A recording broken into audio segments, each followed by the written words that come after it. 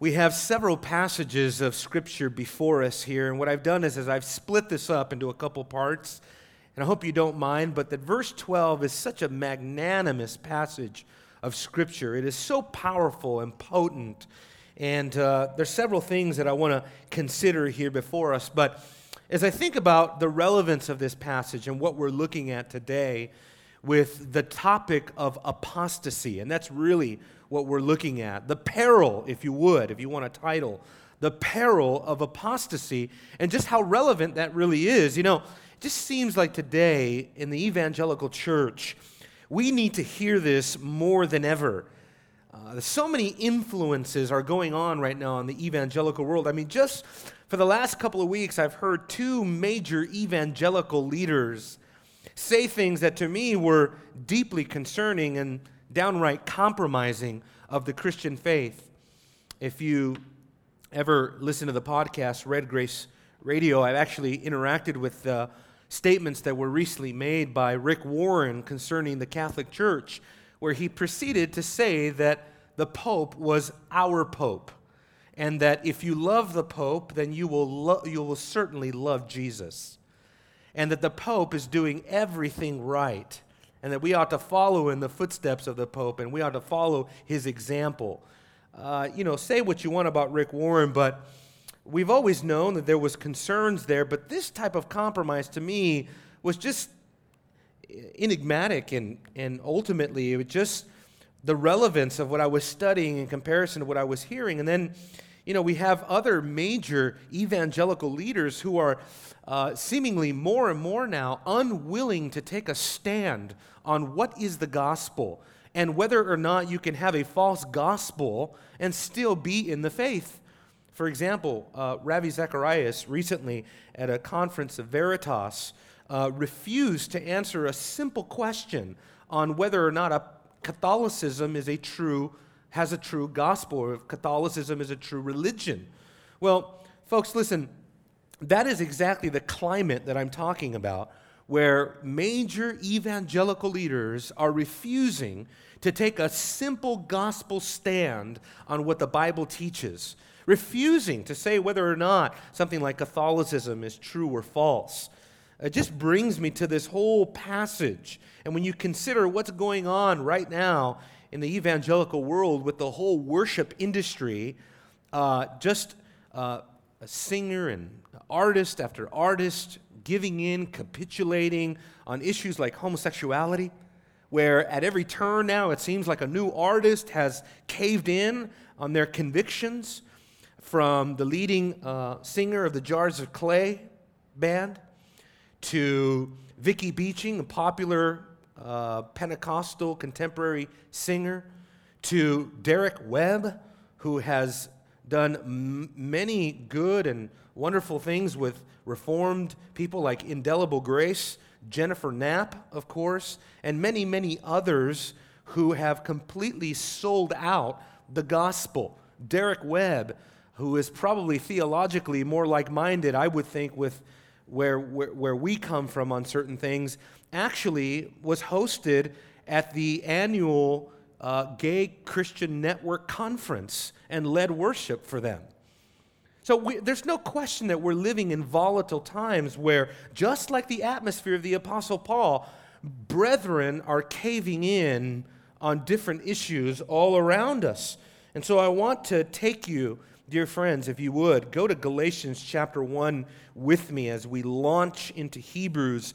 I think Galatians is an adequate place to begin as we start thinking about this whole issue of apostasy now and how simple the issue really is.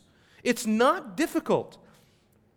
Had you asked me if Catholicism is a true religion, to me, I would have answered that as a yes or no question. And of course, the answer would be no, it is not, because they do not have a faithful presentation of the gospel. It's really that simple. The Apostle Paul, he doesn't need a 10, 20-minute answer that is so complicated that you don't know what he's really saying. He gives you 3 verses to make it very clear what it is that we believe, beginning in verse 6, because what we're facing today in evangelicalism is nothing new. This has been with the church since the beginning of its infancy.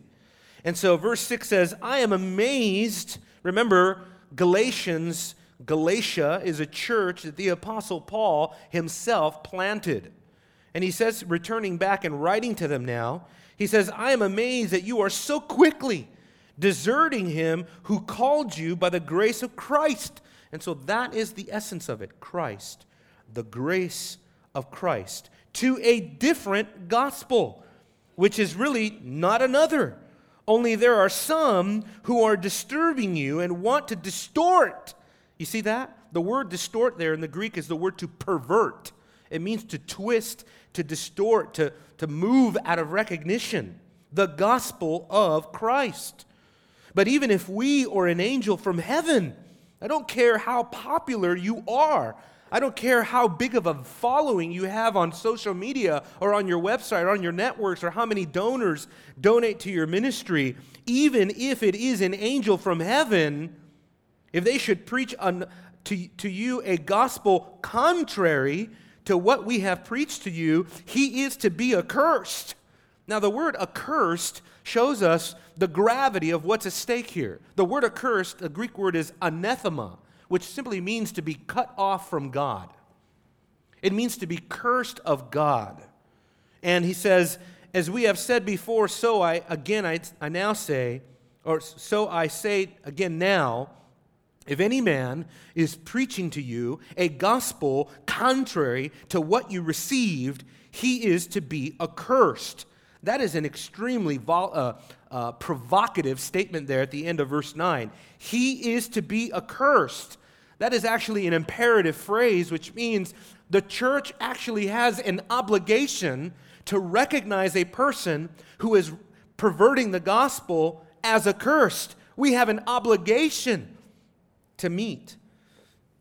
Therefore, what we have in Hebrews chapter 3, at the beginning of this long dissertation on apostasy, is so incredibly relevant to us and important for us, not just to evaluate what is going on around us, but as this passage itself is going to produce, hopefully, a fear, a warning, a wisdom within our own heart, so that we put a watch over our own lives regarding this whole issue of apostasy. Now, return with me to Hebrews chapter 3 as we look at this, but there are several exegetical links here that go together. If you remember, last week we looked at verses 7 to 11, and really that was taken from Psalm 95. That's where the author got it from, Psalm 95. And I told you that chapter 3 and chapter 4, it really are an exposition of Psalm 95, and that's exactly what it is. You can see that by the fact that it repeats in verse 13 the phrase today, and the repetition of what is mentioned in verse 7 here. And then, of course, the historical details that are given, especially as respects the history of Israel in verses 16 and 19. All of that is an exposition of Psalm 95 and what it's talking about. But really, the essence of this passage, especially here, the rest of chapter 3, verses 12 to 19, has to do with the issue of unbelief. Look at verse 12. Take care, brethren, that there not be in any of you an evil, unbelieving heart. And then verse 19. So we see that they could not enter, or they were not able to enter because of unbelief. These are the bookends of this text, the inclusio, if you would. This is how the author begins and ends his whole dissertation here on apostasy, with the issue of unbelief. And hopefully what's going to follow here is going to help us to understand not only how apostasy works, but in the coming weeks, how it can be avoided and how it can be ultimately overcome. So the passage is going to move us from not just the nature of apostasy, that's what I want to consider today, but then ultimately the remedy for apostasy, and then a plea to avoid apostasy altogether. But today, we're looking at the perilous nature of apostasy, the perilous nature of apostasy. And I think the very first thing we need to do is define what is apostasy. What is apostasy? Well, the word apostasy refers to what happens when a person goes from a place of confessing faith in Jesus Christ and the gospel to no longer maintaining the integrity of that confession. That's why the chapter, if you notice, go back to verse 1, begins with our confession. Therefore, holy brethren, partakers of a heavenly calling, consider Jesus, the apostle and the high priest of our confession. So the confession there means there is a body of truth, there's a body of doctrine, there is a propositional formula that you have to believe if you are going to remain faithful. Faithful to our apostle, faithful to the high priest. Remain as a holy brother, a partaker of the heavenly calling. Biblically, apostasy can be two different things. It can either be temporary, and that's what you see with Peter, who after he had sinned later returned, or permanent apostasy, like Judas. It never refers to losing your salvation, but it does refer to forfeiting salvation, so long as a person remains in that state of unbelief. That's the way apostasy works. In addition to this, Scripture teaches that a person who has in fact apostatized, he has also surrendered or he has also forfeited all assurance of salvation. Matthew 18 is a perfect example of this. Matthew 18 is where Jesus gives instructions to the church on how to deal with an impenitent brother or sister who refuses to repent even after being confronted by the church. And after that has been done, they are to treat this person as an unbeliever who cannot be trusted. Now, I add that because in Matthew 18, it says very clearly that you are to treat them like a Gentile, and then he says, like a tax collector. But you know what a tax collector was in the first century? It was an untrustworthy person. It was a conniver. It was a liar. It was a schemer. It was someone who could not be trusted. And so what is Jesus saying? If a person refuses to repent, even after being confronted by the whole church, they are to be reckoned somebody who is untrustworthy. The Apostle Paul also dealt with this very same issue. Everywhere he went, it seemed as if he was dealing with the problem of apostasy. Back to Galatians chapter 1. I am amazed that you are so quickly deserting him who called you. That is a church that had been founded and that in a very short while, in just a few years of its existence, was slipping from the gospel, was going further and further away from orthodoxy. And that's exactly what Paul encountered literally everywhere he went when he goes to in Corinthians. You remember 2 Corinthians 11, verse 26, he says that one of the perils of his missionary journeys as he traveled abroad everywhere is that one of those perilous things was that he was among false brethren. Perils of false brethren. People who were not actually brethren. People that he thought that he could trust who actually turned out to be false. Who had no desire to follow Christ, who ultimately showed their true cards that they were really not following Christ and not of Christ and not of God and went beyond the doctrine of Christ and went back into the world. You remember his farewell letter to Timothy, 2 Timothy chapter 4? One of the things that Paul, to add insult to injury, there's Paul fighting for the gospel, incarcerated for the gospel, in prison for the gospel, and he tells Luke, please come quickly. He says, everybody has deserted me. And he said, Demas, who was a close companion to the Apostle Paul, loving this present world, has deserted me. He went back to Thessalonica. So Paul understood intimately the danger of apostasy.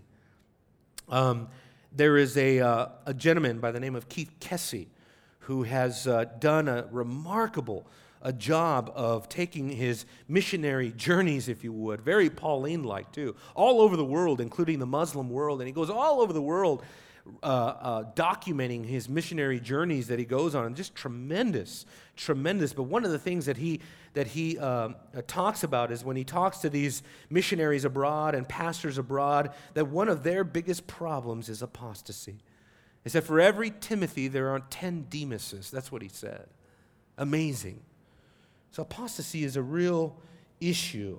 And we see this probably no better place than if you turn to 1 Timothy chapter 1, you see Paul in one of his strongest warnings, one of his strongest words really against the whole issue of apostasy, deals with two individuals directly and explicitly.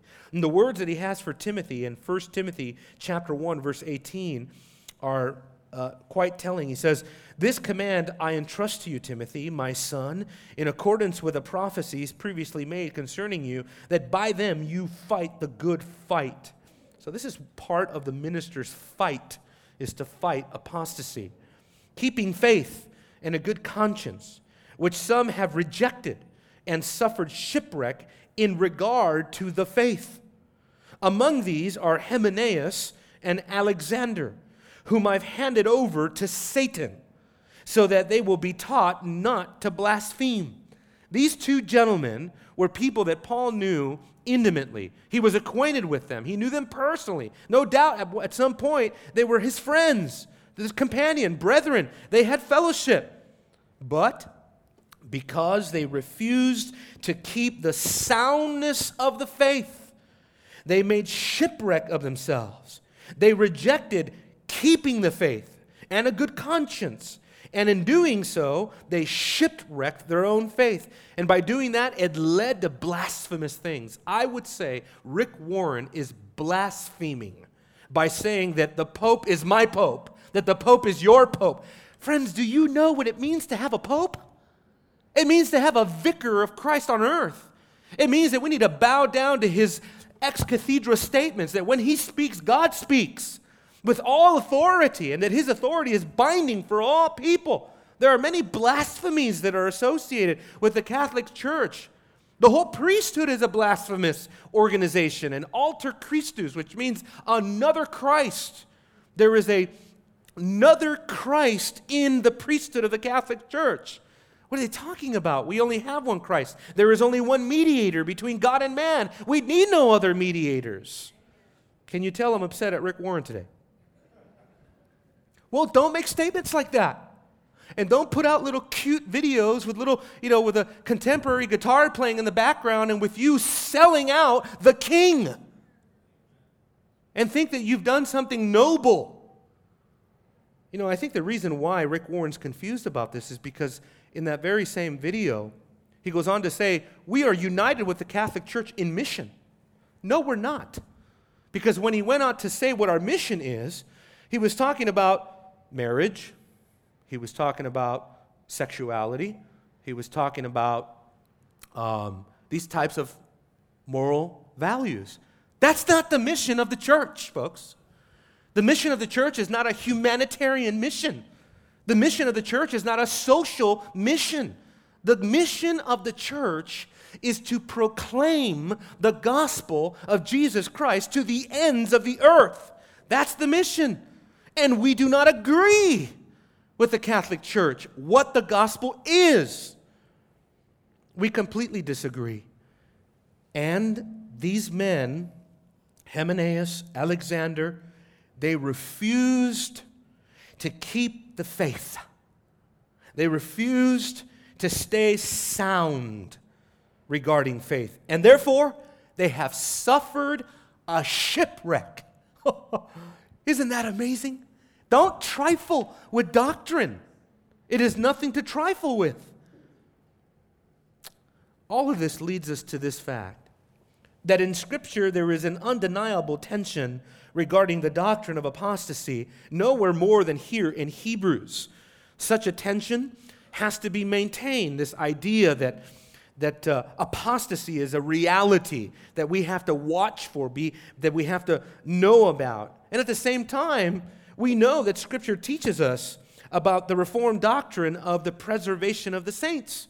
I know that almost sounds like Scripture got it from the Reformed. That's not what I mean. You know what I mean? Scripture teaches what Reformed theology would say emerges out of the pages of Scripture that is so certain, so clear, so evidenced by the many, many passages of Scripture that teach this, that I'm going to cite to you in a second, that we can have great confidence and great assurance that God is going to keep us until the end. And yet, in the same breath, and with the same level of intensity, and with the same amount of weight placed on the truth, we are told to be careful. Look at verse 1 again. We begin with the threat of apostasy, because verse 12 gives us the threat and the root, as well as the consequences of apostasy. So the threat begins with this caution. Take care, brethren. You see that? Now the word there, to take care, just means to look. Blepete comes from blepo. It means to look, to see, behold, look at something. But when it's used in this context and in this imperatival fashion, it means that a warning has been issued. Be on the lookout. Be warned. And of course, where does the warning come from? It comes from verses 7 to 11. Look at what happened to Israel. They provoked God. They hardened their hearts. They tested God. Therefore, God was angry with them. Be careful, because verse 10 and 11 tell us exactly what happened. They went astray in their hearts. Therefore, God swore they would not enter his rest. He swore in his wrath they would not enter his rest. Take care, brethren. Major warning given to us here. That is to say again, that all of this flies in the face of anything like a cavalier attitude towards perseverance. Anything like a fatalistic attitude towards perseverance. Hey, I'm saved, once saved, always saved. Look, I know, I can live how I want, I can do what I want, because I am safe and secure in the hands of Christ. No, Scripture teaches the complete opposite. Teaches the complete opposite, and why we're supposed to fear, real, genuine fear, what happens here. Not just from without, but from within, as the Scripture is going to teach us. There are real dangers from inside, personal sin, from outside, evil influences. We live in a world that is extremely dangerous. And the biggest danger of all is that we can be eternally undone. Eternally undone. Now, again, let me reiterate this tension for us, because we have to hold on to it. And the whole Christian life long, like two rails on a railroad, you have to keep them secure in their place. You cannot loosen your grip on either one, or you'll fall off the rails, so to speak. Because as much as Jesus assured his disciples that he would protect them, John 17, that he would keep them in his name, that he would protect them and keep them safe until they saw his glory. Or chapter 10, let me read to you John 10, verse 27.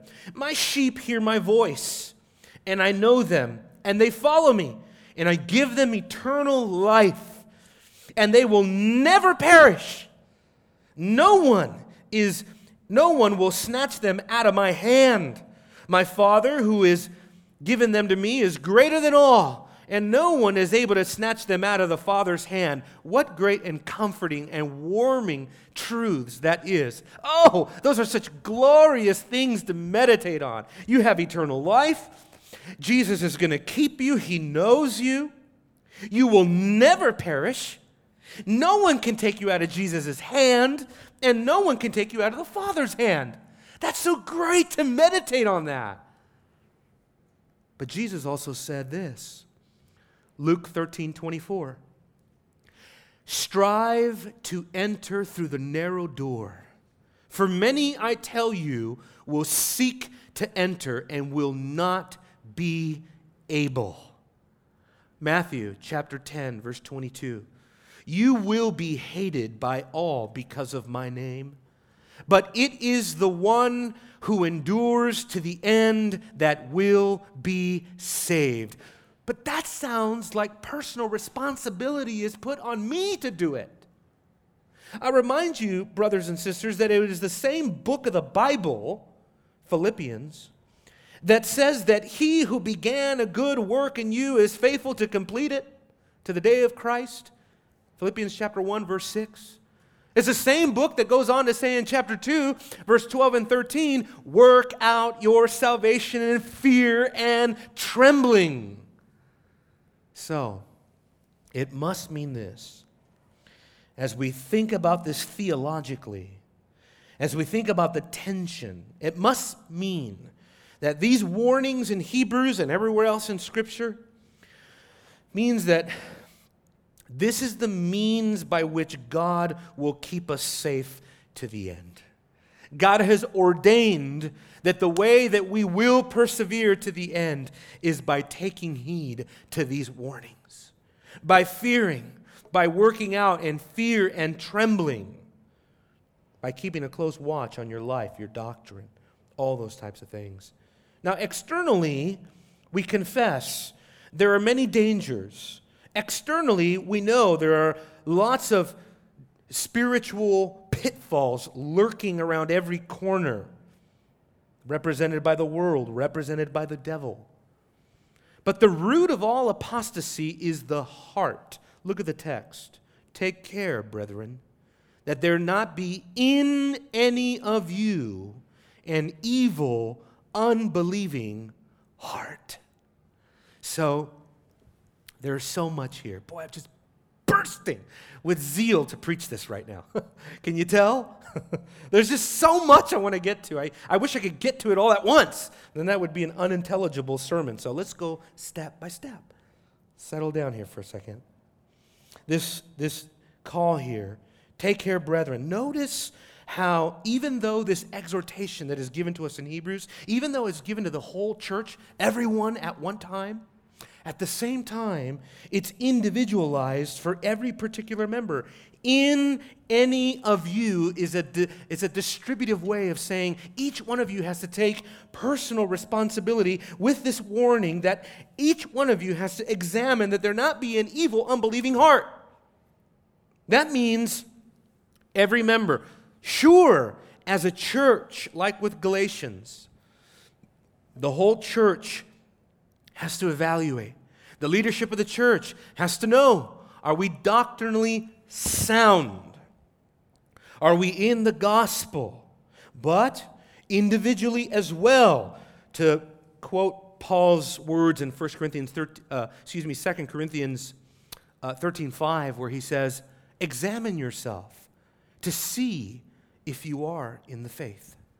Now turn with me to 2 Peter chapter 3, please.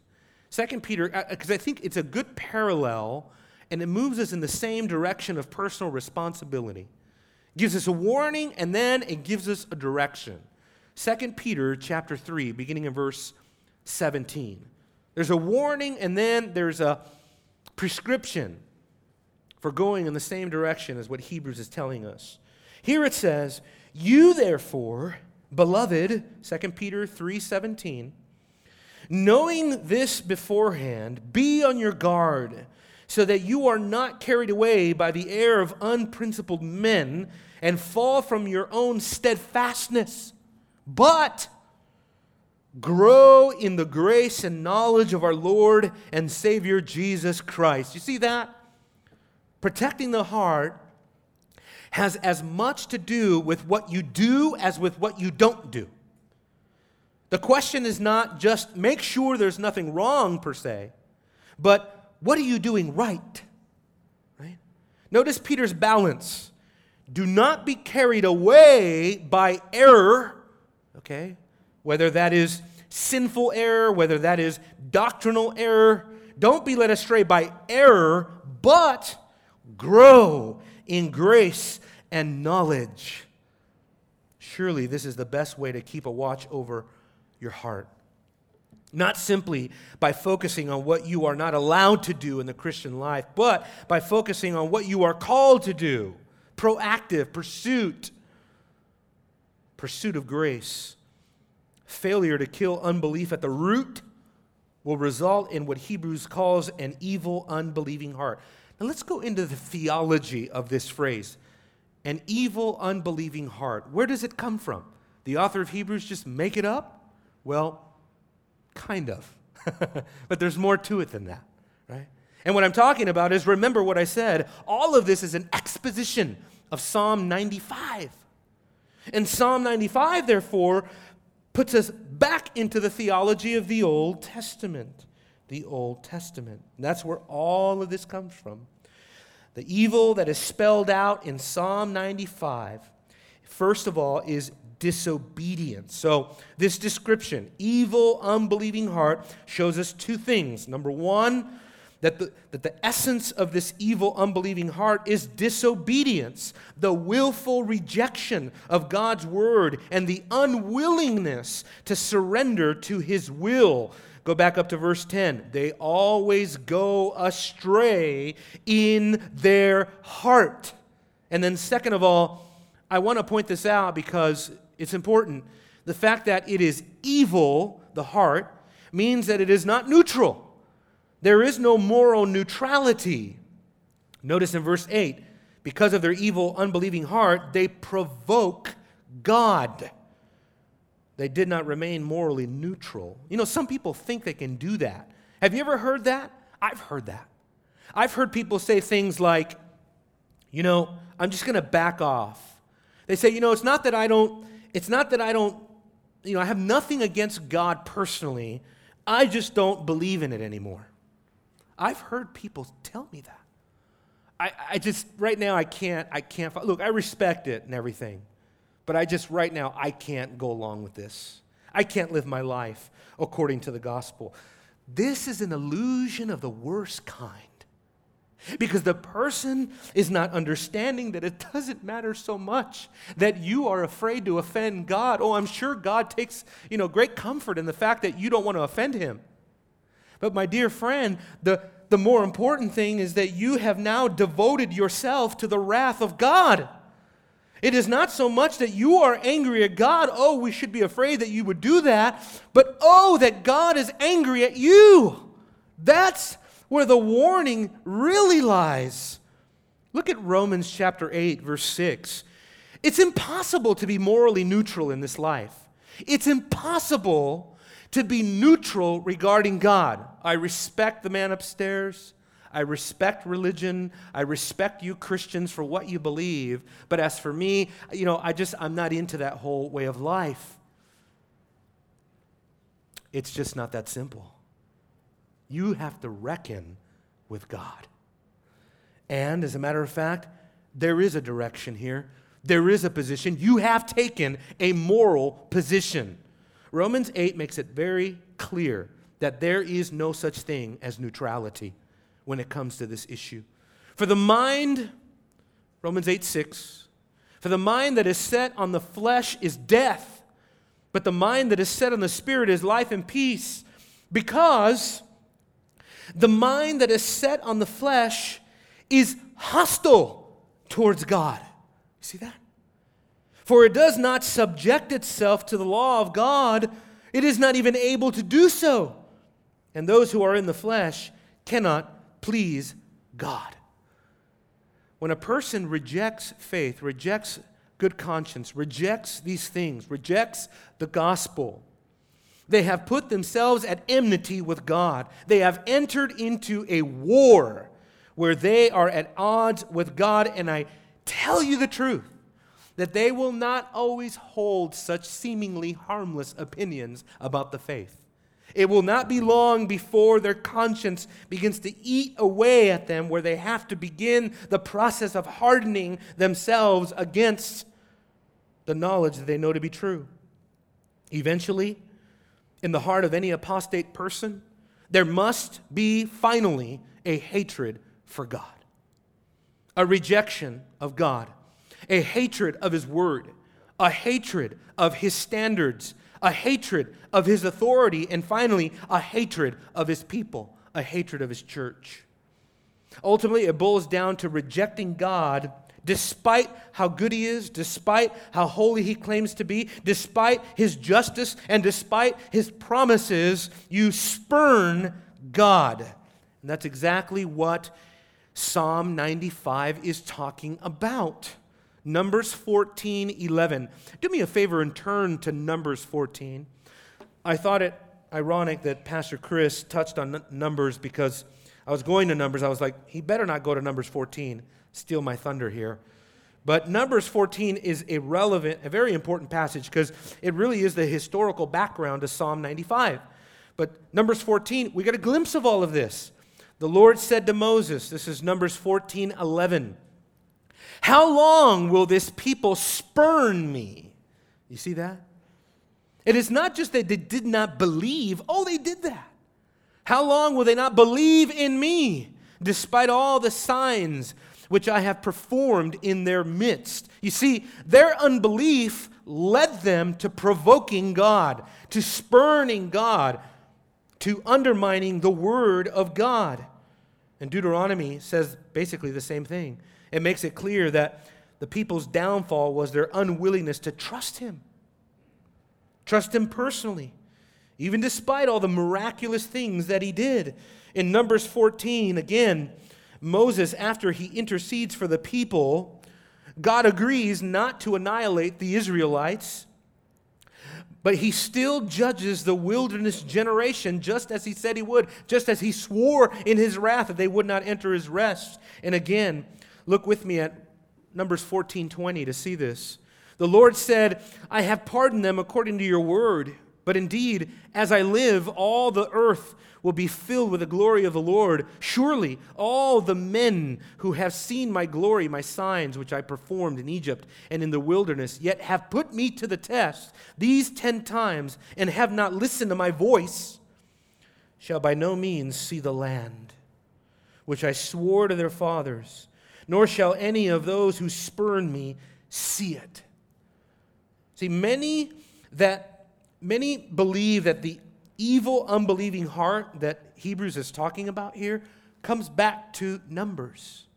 Because in Numbers 14:27, if you just jump down, the Israelites are called an evil congregation. An evil congregation. And again, verse 35, an evil congregation. It is the only place in the entire Pentateuch where that phrase appears. An evil church. Because many of the Septuagint authors, they would translate this as ecclesia. The church in the wilderness that Stephen talked about in Acts chapter 7, right here is hardening themselves against God, and God is calling them an evil congregation. Now, if the Israelites were considered an evil church in the Old Testament sense, with the amount of revelation that they had afforded to them at that time, to use the language of Hebrews, brothers and sisters, how will we escape if we neglect so great a salvation? That's why chapter 2 says we have to pay closer attention. We must pay much closer attention to what we have heard. And the implication is we have to pay even closer attention than they did. God did not deliver us from a tyrannical government, but from Satan's dominion. He did not split the Red Sea for us, but far greater, he rose his Son from the dead. He did not give us water out of a rock, but living water from the rock himself, Christ. He is not setting before us an earthly country to inherit, but he is setting before us a heavenly city that God himself has built. You know, human beings built the cities in Canaan, the cities that the Israelites would go in to dispossess, buildings that would ultimately fall apart, right? You go to Israel and you go to places like Tel Dan. Why Tel Dan? Because a Tel is a place where an ancient city used to exist, and then the people put sand over it because the sands of time crumbled the city and built another city. And they have multiple cities built on top of these tells all over the region of Israel. Well, God's city doesn't have a tell. It will never have a tell. It will never be built over because it will run out one day. It will succumb to rust, and it will succumb to the elements. God's city, the heavenly Jerusalem, will remain forever and ever and ever. So we have a heavenly city whose builder and maker is God. In other words, the whole argument of the book of Hebrews is one from the lesser to the greater. Hebrews chapter 9 especially proves that. Now this brings us to the consequences of Hebrews. How shall we escape? If we have an evil, unbelieving heart, let's consider the consequences of what takes place. Take care, brethren, that there not be in any of you an evil, unbelieving heart that falls away from the living God. So powerful, right? And again, this is what happens. The peril of apostasy is understood best in what it results in, namely, that you fall away from the living God. The consequences for apostasy could not be any greater. Friends, to abandon faith is to be cut off from God. It is to live now under the anathema of Galatians. To live under the anathema of Galatians means you are now exposed to all of the dangers that come with a sinful world. You are now exposed, and you are no longer under the protection, the canopy of God's protection in the church, but now you have been put out so that you are exposed to all the satanic influences of the world that will be brought to you unmitigatingly, and you are no longer under God's banner of protection. It's very serious. Notice that the result here is that you fall away from the living God. Certainly it means that God, the living God, means that He has life in Himself. It means that He is the life giver. It means that apart from Him there is no life. It means that apart from Him there is nothing but death. And that no matter what course of action, no matter what lifestyle you decide to take up once you've abandoned faith in God, it will only lead to death no matter how right it is in your eyes. Ultimately, however, this phrase, the living God, again emerges from Numbers. If you kept your hand there in Numbers 14, I would read to you one more time from there. Romans 14, 28 to 30. He says, say to them, and here it is, as I live. There is the attribute of life that I believe Hebrews is pulling from. As I live, says the Lord, just as you have spoken in my hearing, so I will surely do to you. Your corpses will fall in the wilderness, even all your numbered men, according to your complete number, from 20 years old and upward, who have grumbled against me. Surely you shall not come into the land which I swore to settle you, except Caleb, the son of Jephunneh, and Joshua, the son of Nun. No wonder so many people name their sons Caleb. He's a hero of faith. He kept faith. And as a matter of fact, let's chase this out a little, let's tease it out a little bit further here. In Deuteronomy chapter 1, Caleb is set out sort of as a prototypical Israelite who does what? He fully followed the Lord. If there could be one thing that could be said of you, brothers and sisters, when you come to the end of your life, let it be that it will be said of you, you fully followed the Lord. I love it because it means that Caleb was different. Caleb was rare, even in his day. They did not want to follow in the example of Caleb. To show you this, go back to Numbers again and consider with me what is said here after the report is brought back, part of the spies that go out and part of those that came and gave the report. Well, Caleb debunks people because part of the delegation that went out, came back and they gave a false report that the land was dangerous and the people were giants and we could never overthrow the promised land. And therefore, we'll never, what God is telling us is basically go commit suicide. That's basically what God is saying. But Caleb rises up and he says, no, the land is exceedingly good. Verse 7.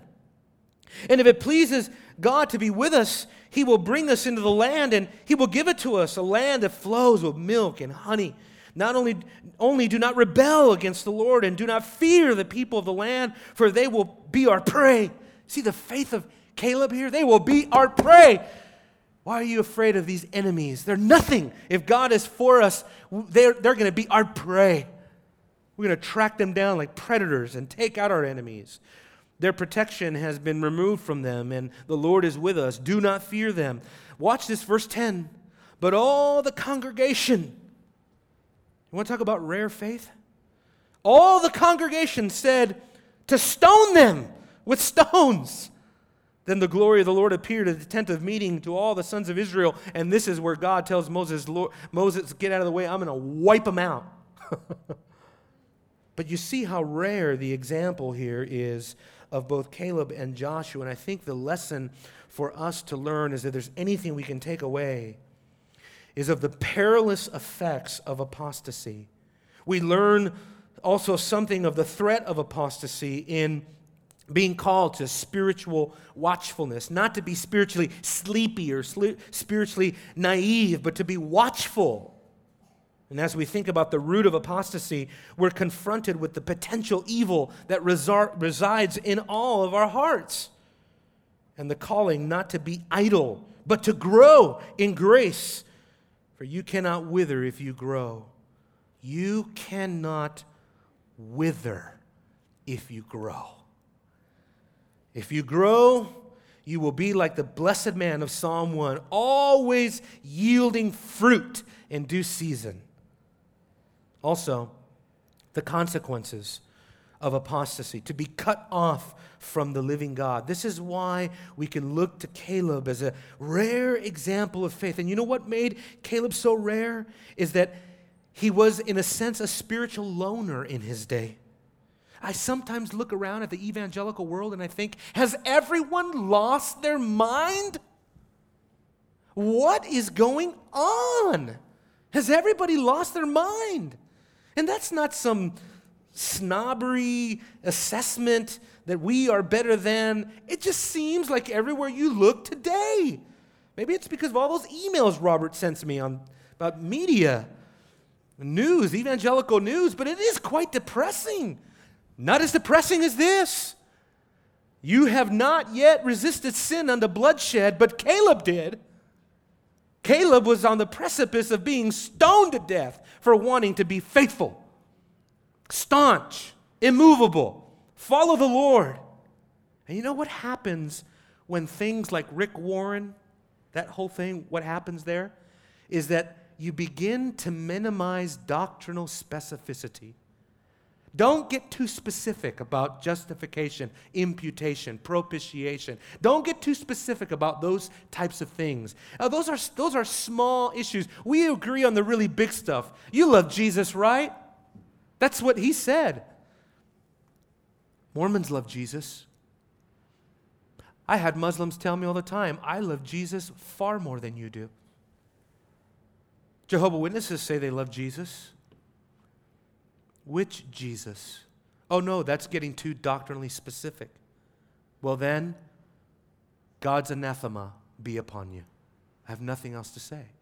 It comes a point where we just have to cut it off and say, if this is your position, that we can't know truth, we cannot delineate the doctrine of soteriology, we can no longer talk about propitiation, we can no longer talk about our differences and what makes us Protestant Reformed people and what makes you Roman Catholic, well then, I don't know, how do you talk to a person like that? That's a result of what happens here. They no longer listen to the word of the Lord. And that's the consequence. It means that mainstream opinion will be against you to stay faithful to the gospel. It means that you will not have the support of the masses, of the popular people. It means that you will probably not get on television with that type of opinion. Finally, we end with looking at Joshua because that's what we're coming up on soon. Joshua means Yahweh saves. And we know that Joshua, as a type of Christ, brings his people to the promised land. As a matter of fact, it says that he caused them to inherit the land. Deuteronomy 1:38, Joshua caused them to inherit the land. But Jesus, our greater Joshua, will cause us to inherit the land if, to go back to Hebrews, we remain faithful. If, as Hebrews says over and over, several things. If we hold fast our confidence, if we hold fast our assurance, and if we hold fast to our confession.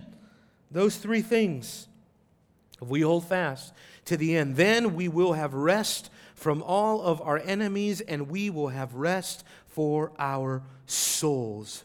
If you see the goodness of the land, don't turn away from it. Amen? Father, Lord, one thing that the book of Hebrews and the example of the Old Testament shows us is that we can come to see marvelous things from your hand and turn away. And Lord, we confess that we are too cavalier about that. We confess that we're not earnest enough, and there is not enough fear in our heart, and there is not enough trembling in our souls to know that, like the nation of Israel, we can see all these great things from your hand. We can hear your promises. We can hear about heaven and the New Jerusalem and Mount Zion. And we can talk about the heavenly city. And we can talk about being partakers of Christ. And we can see all of these glorious things. But if we do not take care that there be not in us an evil, unbelieving heart, we can forfeit all of it in one moment and be eternally undone. Father, have mercy, we cry out. Keep us in your mercy. Keep us in your grace. Lord, we are not strong enough. We are not kept by the power of our performance. And so, Lord, would you show us the power of your grace? Would you teach us the power of the cross, the power of the gospel, and help us to follow Jesus, who went before us as our pioneer, who went through the heavens, so we would follow him into the very throne room of God. Strengthen your people, I pray. Protect any of us here, Lord, from the wiles of the devil and the danger of apostasy. I pray this prayer over your people in Jesus' name. Amen.